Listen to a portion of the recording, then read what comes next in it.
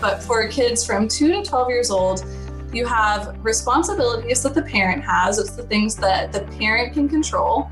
And then separate from that, you have responsibilities of the child and what the child can control. And so the parents are responsible for what foods are fed, when they're feeding their child, and where they are feeding their child. And then the child's responsibility is whether they want to eat the food and how much they want to eat. Hey everyone, welcome back to the show. Thank you so much for your reviews. Everything that you put into this podcast to make sure that people know about this podcast means so much. I love getting to connect with parents from the PDT community on Mondays, give you some solo parenting mindset guidance once a month, and I get to chat with the most amazing guests, like my guest today, who is Kate Kersey, who's the owner and dietitian for Well-Fed Family Nutrition. And we are talking about if it's possible to create boundary setting with snacks and meals while simultaneously creating a healthy relationship with food. Thank you so much for joining me today, Kate. Thanks for having me. So tell me more about yourself and what brought you to find Well-Fed Family Nutrition, and also why this topic is important to you. Yeah, so after becoming a dietitian, I always really wanted to work with kids.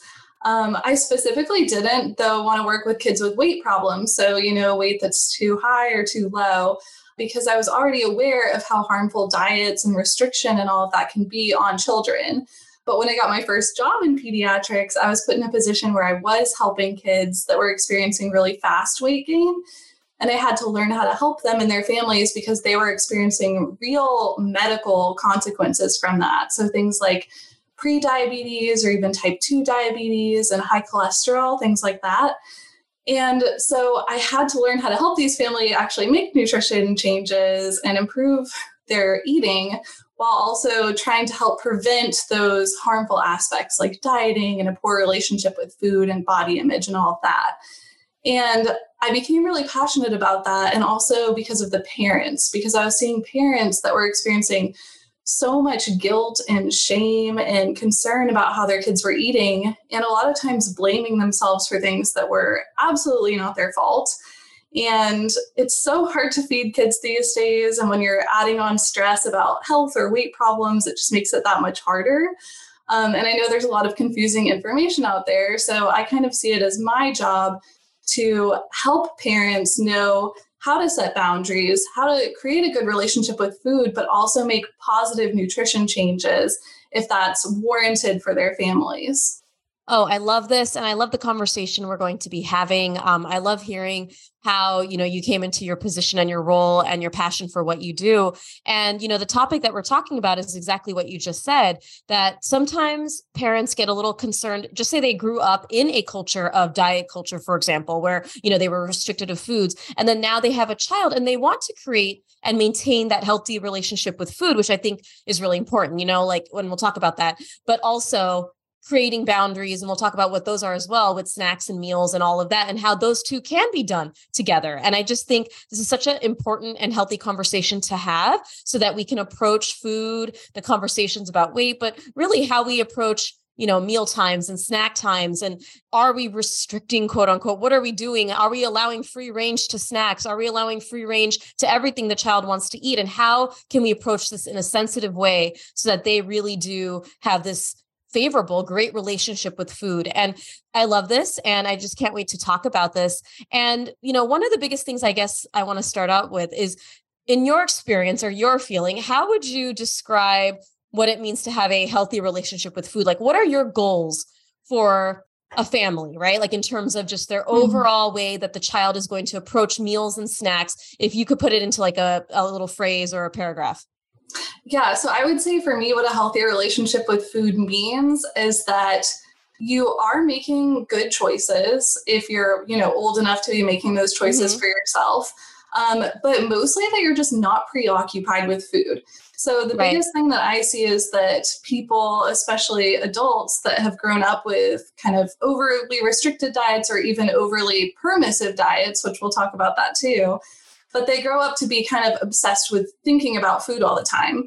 And that might not even be related to how they're eating. So they might be thinking about food all the time and eating really healthy, or thinking about food all the time and binging. It doesn't really, go in either direction per se, but that preoccupation with food is something that I really like to limit. And I think the goal is, like I said, to be able to make healthy choices with your eating, but not be obsessed with it. Oh, I love that. That's a great way that you explained it. And so going right into it, how can we create appropriate rules and boundaries versus, giving kids freedom and choices, that balance that we're trying to create in this discussion? Yeah, so I think that it is really tricky because, like you said, a lot of parents nowadays are really aware of diet culture and they're really trying to avoid having food rules and restriction and all of that. And it comes from a really good place. And I'm so glad people are aware of that kind of thing now. And then on the other end, though, some parents aren't as familiar with that. And when they want their child to eat healthy, they really end up controlling things to a degree that can be harmful for the child. And I think that it is really tricky to find that balance. Luckily, we do have this really, really helpful framework called division of responsibility in feeding. And that's really where I like to start with thinking about this balance. So this really applies for kids about 2 years old to 12 years old. Once you get over 12, it gets a little bit different. Mm-hmm. But for kids from 2 to 12 years old, you have responsibilities that the parent has. It's the things that the parent can control. And then separate from that, you have responsibilities of the child and what the child can control. And so the parents are responsible for what foods are fed, when they're feeding their child, and where they are feeding their child. And then the child's responsibility is whether they want to eat the food and how much they want to eat. Mm-hmm. So keeping those completely separate. So for example, a parent would say, we're going to have breakfast at 8 a.m. at the dinner table, and we're having eggs and toast and yogurt today.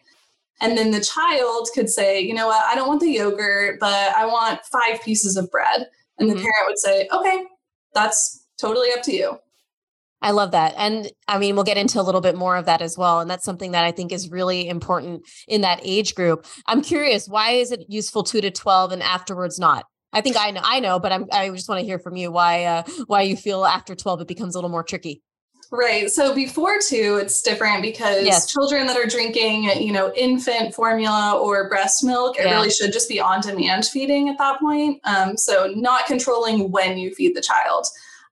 For 12 years old and older, I think that at that point, children have developed so much autonomy that it becomes really hard to control those things. It's still really important to have boundaries, and we can absolutely talk about that, but it looks different once you're 12 years old, just because there's only so much you can really control at that point.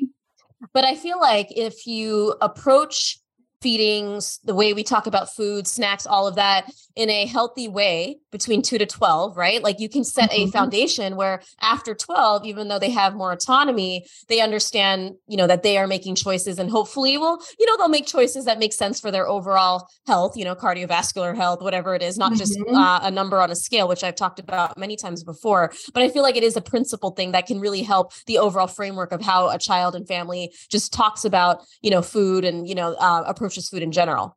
Oh, absolutely. The goal is that exactly like you're saying. So by 12 years old, around that age, all of the rules are in place and all of the knowledge is in place that they're able to make good choices when they're outside of the home.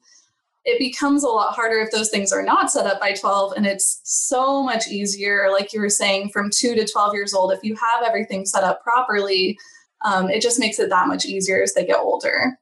Warmer, sunnier days are calling. Fuel up for them with Factor's no prep, no mess meals. Chef-crafted meals with options like Calorie Smart, Protein Plus, and Keto. Factor's fresh, never frozen meals are dietitian approved and ready to eat in just 2 minutes. With 35 different meals and more than 60 add-ons to choose from each week, you'll always have new flavors to explore. Crush your wellness goals this May with dietitian approved meals and ingredients you can trust. I absolutely love the spicy jalapeno lime cheddar chicken and mushroom mushroom chicken thighs with wild rice. Keep kitchen time to a minimum with Factor meals because they're ready in 2 minutes, no shopping, prepping, cooking, or cleanup. I work from home and love the convenience and how delicious Factor meals are.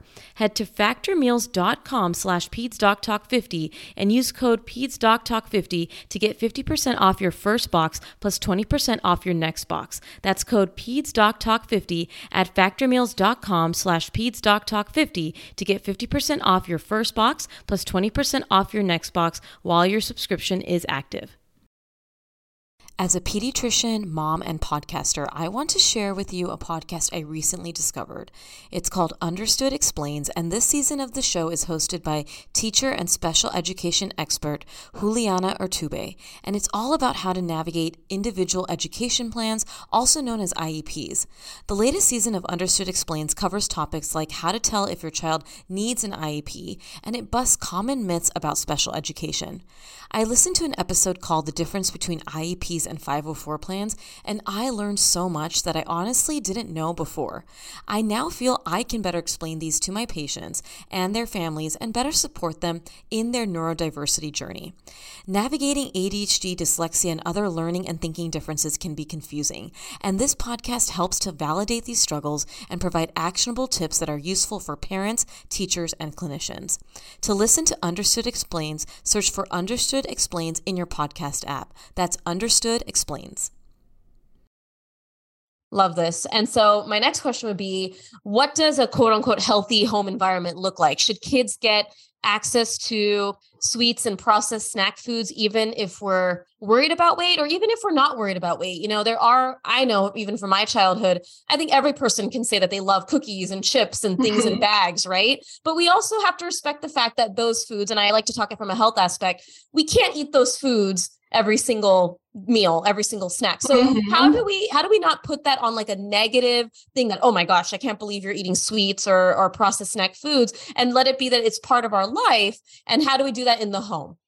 Yeah. So first of all, I would like to go back to the idea of division of responsibility. So the parent should be the one that's in control of saying when and what snacks are happening. So they're the ones saying, you know, today we're going to have cookies for a snack, or today we're going to have Greek yogurt and apples as a snack. So the child is not just getting free range to graze throughout the kitchen all day. The parent really should be the one kind of setting that up. And on that note, you know, finding the balance between having those healthier foods and the foods that are maybe not as desirable of options. You know, a lot of people refer to them as junk food, but that's one of the things that I don't like to do. But yeah, finding a balance there can be really tricky. I think that it totally depends on the families and, you know, the child's reaction. But absolutely, I agree with you. Certain foods are just easier to like.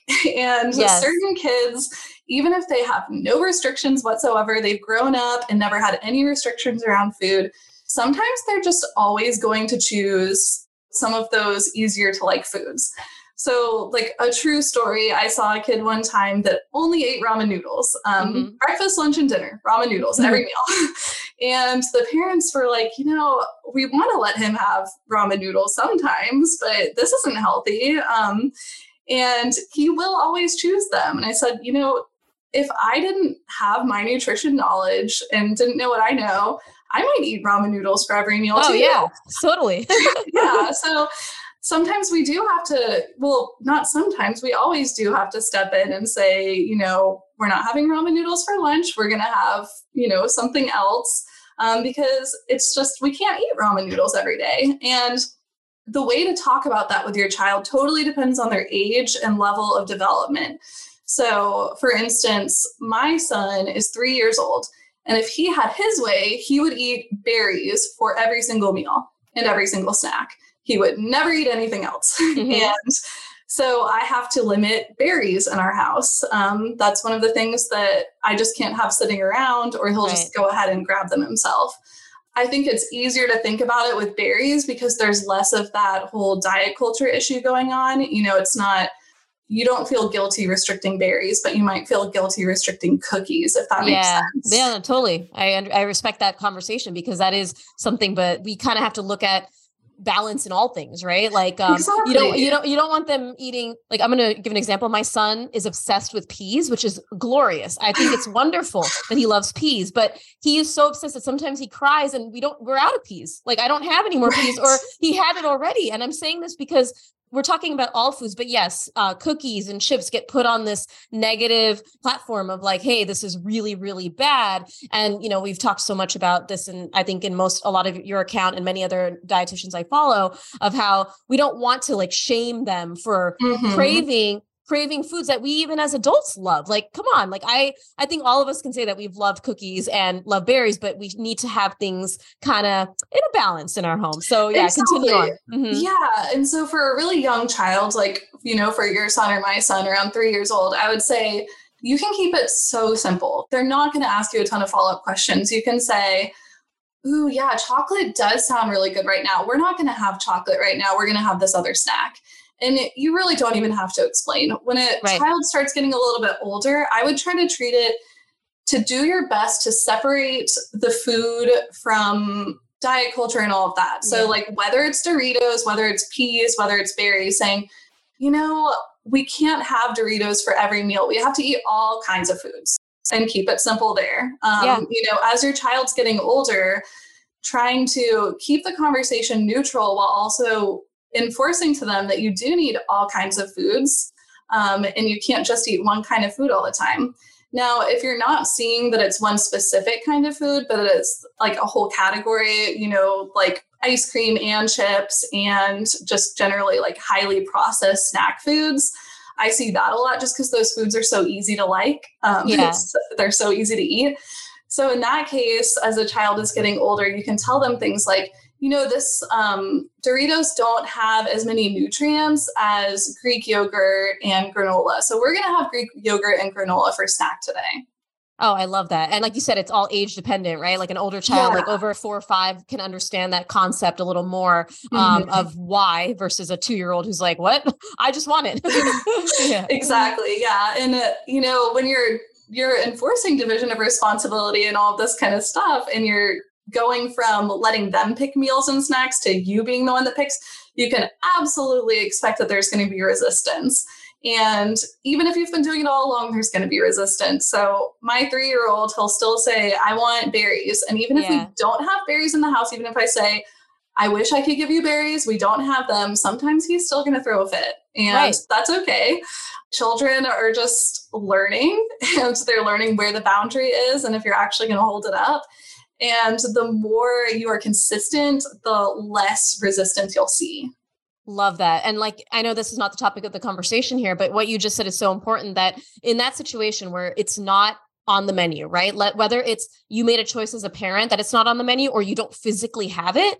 When you don't physically have it, it's easier to say no because you can't go get it, right? Like just say you're not able to go. But it's also important, like if it's not on the menu, like if it's not on the menu and you made that choice as a parent that it's not on the menu and they start throwing a tantrum, like I'm using, I have a 3-year-old also, and then you go and get them that, they are going to realize that, oh, this was easy. I just cried, kept saying I wanted it, and then I got it, versus like the way you're talking about in such a sensitive way, which is, I see that you really want berries right now, but berries are not on the menu right now. Right now we're having Greek yogurt, and maybe we can have berries later. I know you really love berries. Mommy loves berries too. Like it's not, you're not getting mad at them. You're not saying anything. And you have to kind of, like you said, you have to be okay with them not loving that boundary, but it's so important to hold that healthy boundary. And I think parents often have a hard time because then they feel bad. They're like, well, they really want this. And I can tell you from like grandparents, right? Like my in-laws and my parents, man, like they know that Ryan loves, like your son, berries. They know he loves sweets. And so when he cries for them,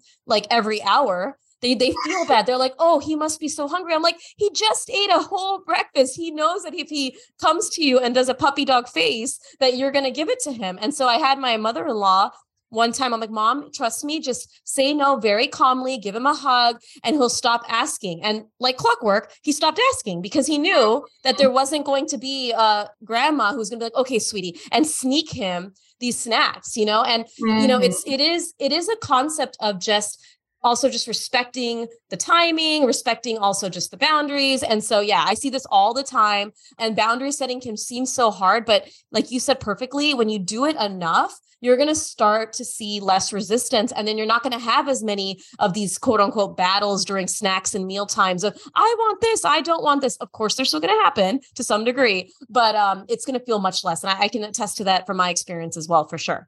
Yeah, absolutely. And I think kind of what you're along the lines of what you were saying, we want to stay on their team. Yes. So you expect a lot more resistance. Like, so my son, he loves chocolate too. That's one of the other things he loves. And we have chocolate all the time. But sometimes we're not going to have it at every meal, like we talked about. And it's gotten to the point now where he'll say, you know, I want chocolate, and I'll stay on his team by saying, ooh, yeah, chocolate. I love chocolate too. Yeah. We're not having chocolate right now though. And, you know, I used to see the whole tantrum thing after that. But at this point he goes, okay. Yeah. And then he moves on. And he's only 3, but he already has that skill because he kind of expects me to say that at this point. And the way that you can make sure that they're not too restricted, though, is that sometimes I'll just surprise him, but he'll just have chocolate on his plate with dinner. I love it. I'm sure he's like, what is going on? This is amazing. But it becomes, because you just add that in as a parent, it doesn't become like a restricted forbidden fruit type situation where you're like, oh, I never get this chocolate. And it's this, I put this on a pedestal, right? I agree. My husband and I don't meet eye to eye on how we approach feeding. I'm very much like you, that I don't think we should restrict so many things. Like, I will randomly bring a cupcake home or make a tray of muffins or cupcakes when my husband's like, we shouldn't be giving him so much sugar. And I'm like, sweetie, when he sees it, when he never gets it, he's going to go buck wild eating like 7 cupcakes. So I really want to normalize that sometimes we have cupcakes because, gosh, they're so good. Like a funfetti cupcake. I mean, come on, they're delicious. But like you said, just kind of surprising them with like a chocolate on their dinner plate. Or sometimes he loves muffins. So I'll put a muffin with his breakfast, with his eggs. And he doesn't even, at this point, because it's so normalized, I don't know about your son, it's not even like a big production. It's literally like, oh, cool, there's a muffin and I'll eat it. There's no like, oh my God, muffin. It's like, okay, there's a muffin and I'm going to eat it, and that's cool. And then I won't be pining for it as much, because I get it when it's part of the rotation, which is awesome. Yeah, exactly. And like, even, the other day I put some chocolate on his dinner plate and I didn't get any for my husband or myself because we were like pretty much out. Like, it was just one little square of dark chocolate. And I think when I first started giving him chocolate, when he was around 2, he probably would have gobbled the whole thing up right away. Oh my gosh. But instead he split it into thirds and tried to hand us some and said, oh, you need chocolate too. And I was like, oh, I'm so glad that, you don't feel like this is such a restricted item that you need to like gobble it right up. But you can even share it with other people because you're going to get it again, probably tomorrow or the next day. Yeah. Oh, I love that, because that's exactly what I saw too, right? Using the cupcake example, like I didn't really introduce a lot of cupcakes before, like I would say 1.5, 2, like, a lot of that. But after 2 years of age, it was very normal for us to have, added sugar here and there. I don't really count numbers, like in terms of like, I just kind of have a balanced structure. But you're right. Like, it's so sweet that, yes, if you create it as this pedestal and restrict it so much, then they feel scared when they do have it, they don't want to share. And that, oh gosh, that's such a sweet story of him sharing with you the final piece. That's such an endearing thing.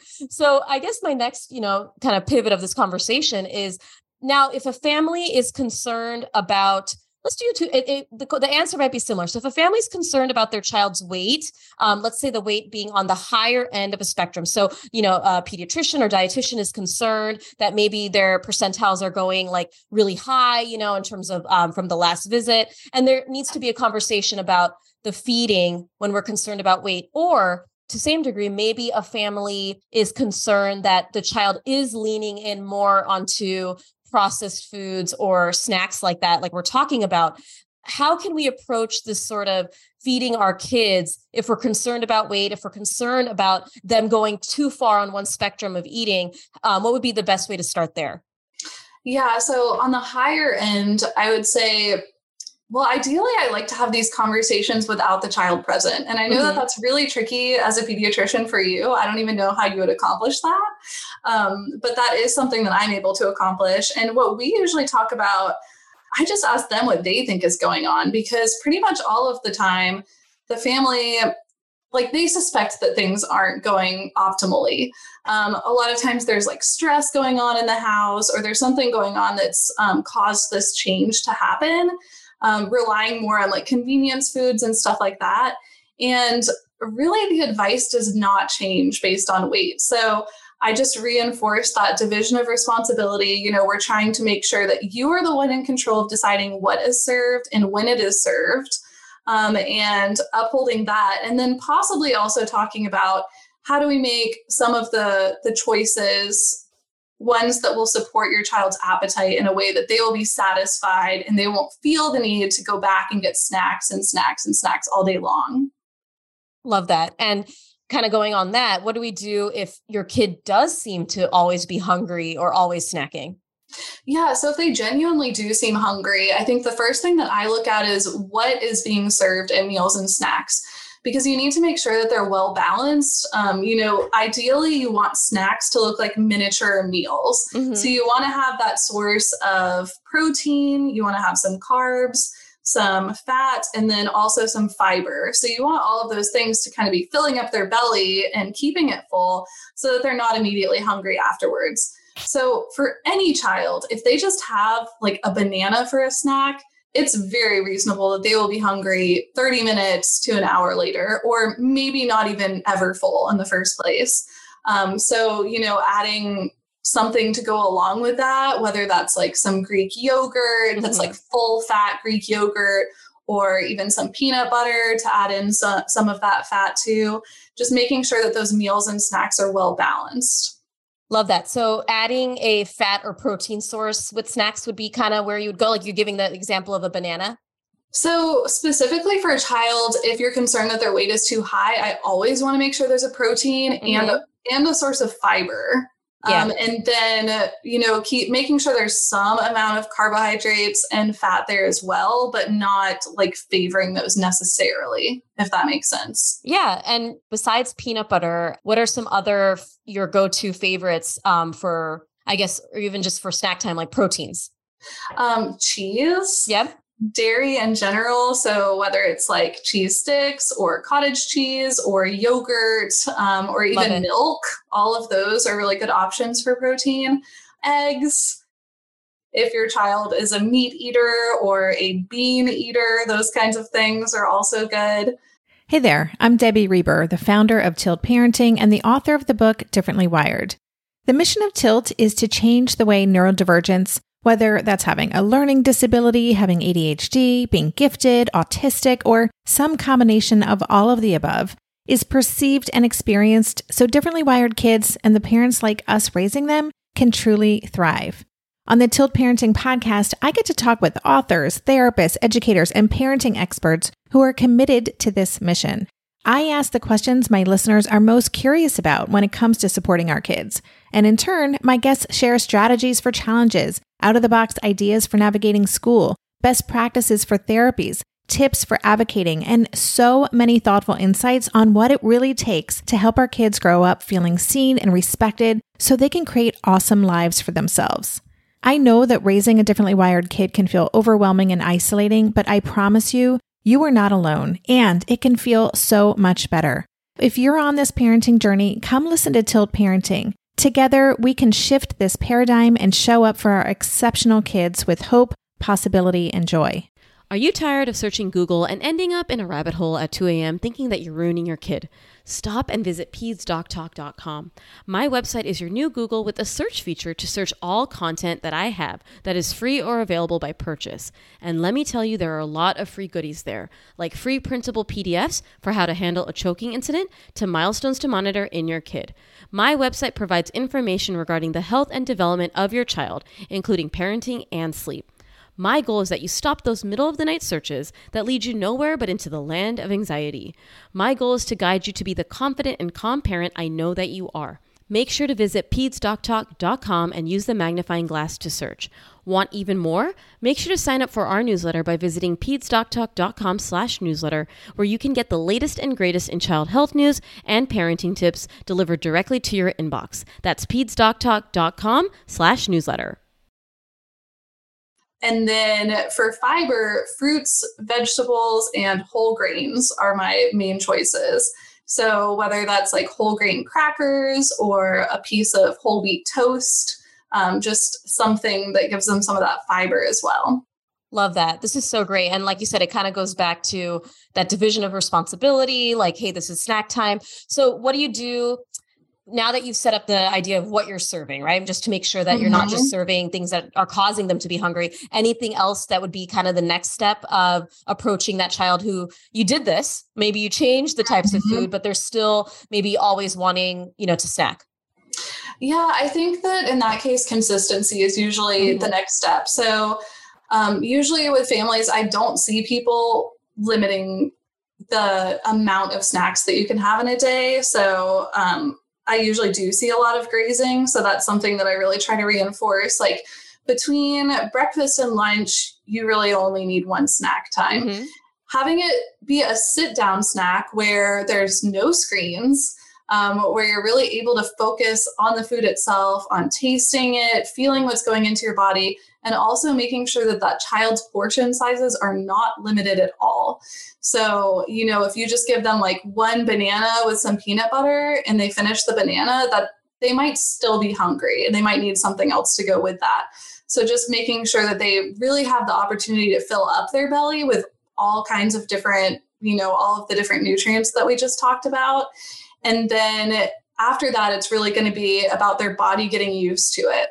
So a lot of times I see kids that are not used to going more than like 30 minutes without eating. And your appetite hormones are something that it can be tricky to change. So if your body's really used to eating every 30 minutes, you're going to have an adjustment period where, you are hungry. And that can be a little bit, uncomfortable. So just giving your body time to adjust and allowing it to develop the ability to go a little bit longer without eating is key.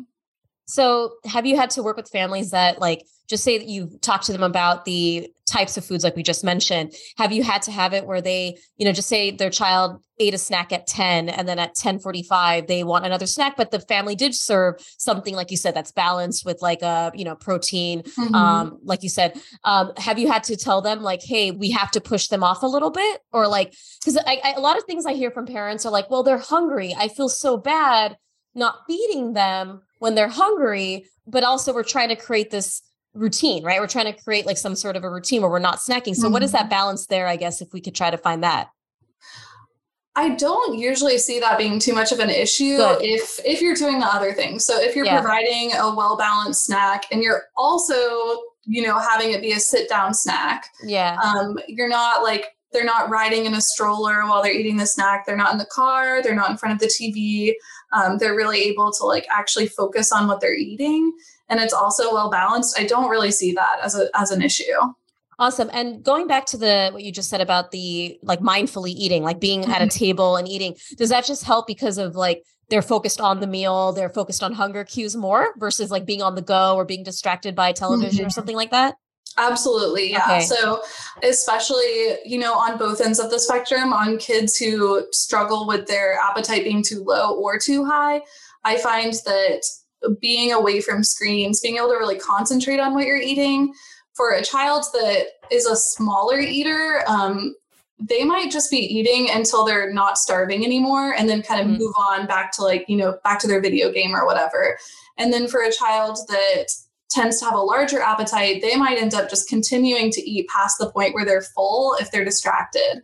So not having distractions can really help kids pay much better attention to their appetite, eat until they're full, but not go past that fullness. Great. Yeah, I love to clarify that because I agree. That's awesome. And then this is such a great conversation. I love talking about this stuff because it just really feels, obviously we're talking about it. Seems okay, yeah, we do that. But I think for a lot of parents listening, sometimes we're wow, yeah, I'm not doing that. And maybe I should do more of this. And I see that the foods that I'm serving at snack times tend to not be mini meals. Like you said, they tend to not be as balanced, right? And it's not a fault of anybody, but sometimes, snacks tend to go towards, like we said, packaged foods, easy snacks, things on the go. And those tend to not be as balanced as what you're saying. And sometimes even just pairing those things, sometimes we'll do, like you said, sometimes it's a mix. We'll do yogurt, but we'll also serve crackers, right? Like from a packaged crackers that he really loves, like these cheese crackers. So there's a balance there of, something he really likes, but also something I really need him, to be exposed to, which is things like yogurts or other things like that, cheeses and things like that. But it's so important to kind of go back to what are we serving? And I think sometimes we forget that balance is really key. Mm-hmm. Yeah, absolutely. And I mean, like you said, it's not convenient a lot of times to do these balanced snacks. It's really a pain. And I think that parents take on a lot of this blame and this stress. And we're talking about these strategies. In an ideal world, we wouldn't even have to talk about these strategies because our country would be set up in a way that supports healthy eating. But, with diet culture and with all of the super highly palatable foods that are out there, it makes it really tricky. And with how busy parents are. But absolutely, I think there are some options that make it a little bit easier. So like on the yogurt note, there are some like, those pouch yogurts that are whole milk pouch yogurts. I actually really like those. I put them in the freezer and then I take them with us wherever we're going because it can stay good for a long time. Same with like cheese sticks, they can hold for a long time. Not everything needs to be like fresh, unprocessed foods to necessarily have that good balance to it. So I think that finding foods that work for your family is the most important thing. And not feeling guilty for relying on convenience foods because I know I do that. Yes, totally. Yeah. I guess there's so much that I would love to talk to you about, but I wanted to really tackle another concept that I think a lot of parents can relate to, which is emotional eating. And so in children, what are some things that contribute to emotional eating? I know as adults, many adults have emotional eating. And also after you talk about that, just some ways that we can, approach this in a, again, sensitive way of understanding what's happening and kind of how we approach snacks and meals this way. Yeah, absolutely. So the biggest factor for emotional eating for children is their emotional coping skills. Mm-hmm. So if a child has a lot of emotional coping tools in their, toolbox, so to speak, emotional eating is not going to be as much of a problem. So for instance, if a child is sad and they know how to deal with that emotion without relying on food, a lot of times they're not going to become as much of an emotional eater. I think actually one of the trickiest emotions that I see is boredom. Yeah, I was just going to ask about boredom. I was like, do you include boredom in this definition? Because I see it all the time too. Yeah, absolutely. Especially in summer, because of like the summer, like we see a lot of this in pediatric practice that I'm being honest, like in the summer, because of how hot it is in Florida and also that children are home more and bored, they tend to eat more and be active less. And so it's like the inverse of what we kind of want in terms of balance. And so we see a lot of children put on a lot of unproportional weight over the summer. When I say unproportional, meaning children are going to gain weight, but we're talking like jumping very high on percentile curves. And so, yeah, I would love to address the boredom aspect too. Oh, I've absolutely seen the same pattern. Yeah, it's a thing. So bored eating, I think, once again, going back to division of responsibility, picking up a snack you can make that not allowed to be a solution for boredom. Mm-hmm. So if you have a consistent snack schedule and you're saying, like snack time is at the dinner table at this time, you're not going to allow grazing in between. So that's usually what happens as a child just gets bored and then they get up and go to the refrigerator and grab something to eat just to kind of like keep them entertained. But if that's not an option, they'll be able to turn to some of those other, or develop other skills for coping with that boredom. Like, boredom is a very uncomfortable emotion. So learning to deal with being okay with being bored is a really valuable skill to have. Oh, I love it. And it's something that we're talking about this being important, not even just for the 2 to 12, but above 12-year-olds too, right? Like I remember boredom eating, like when I was in high school. And I think all of us can agree that even as adults, we boredom eat. And really, like you said, learning the coping skills without it. And that's why I love addressing being okay with boredom, frustration tolerance. I love talking about these things for the younger toddler as well, right? Like the 2 to 5-year-old.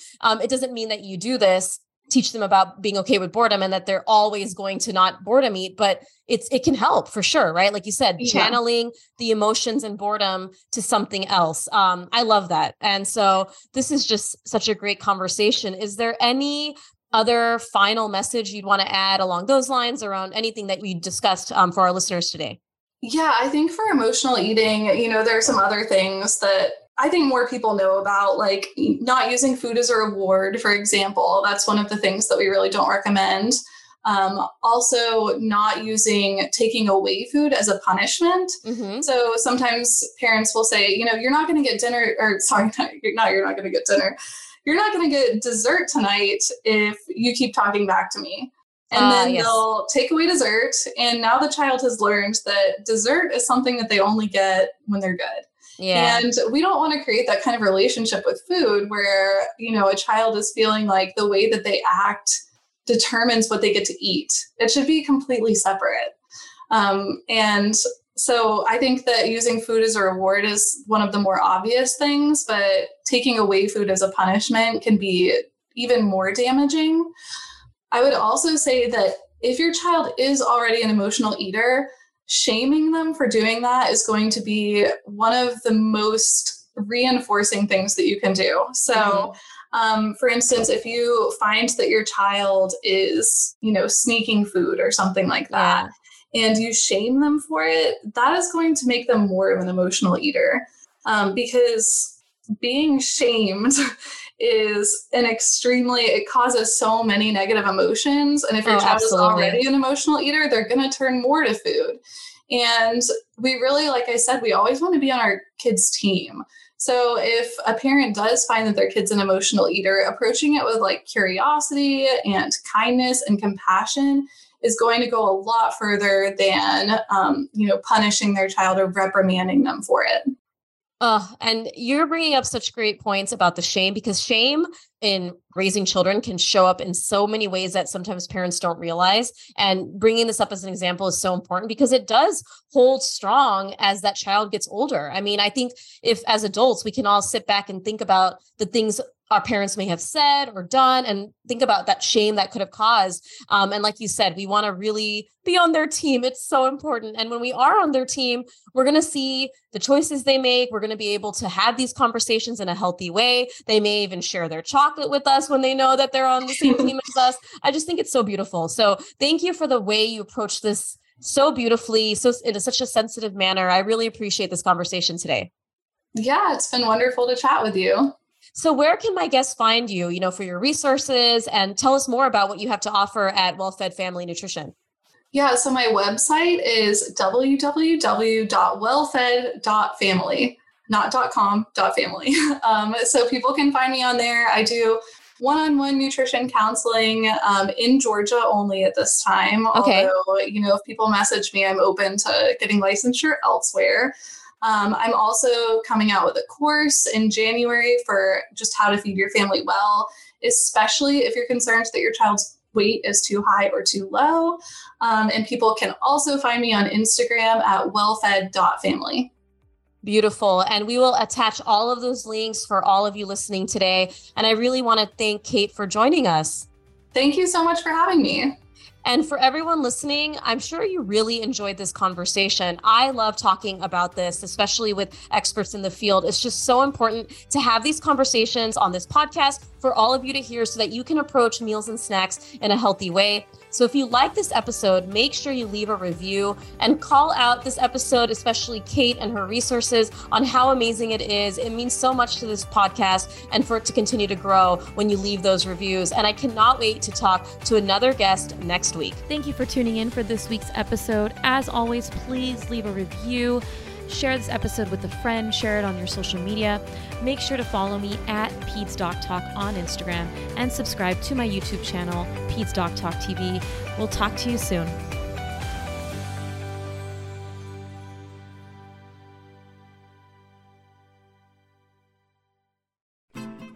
I'm Margaret. And I'm Amy. And together we host the podcast, What Fresh Hell? Laughing in the Face of Motherhood. Margaret, I would say you're sort of a where are my keys kind of mom. Correct. Sometimes a where are my kids kind of mom. Well, you're, Amy, more of a we were supposed to leave 35 seconds ago, mom. I mean, touche. In each episode of What Fresh Hell, we come at a topic from our usually completely opposite perspectives. I bring the research. And I bring kind of the gimlet eye. Like, is that research really going to work, people? And almost 10 million downloads later, we're still laughing. We also talk to experts in the parenting field, plus parents with stories we can all learn from. We make each other laugh, we challenge each other's assumptions, and we have what we think is the best parenting community on the internet. Check out What Fresh Hell, Laughing in the Face of Motherhood, wherever you listen to podcasts.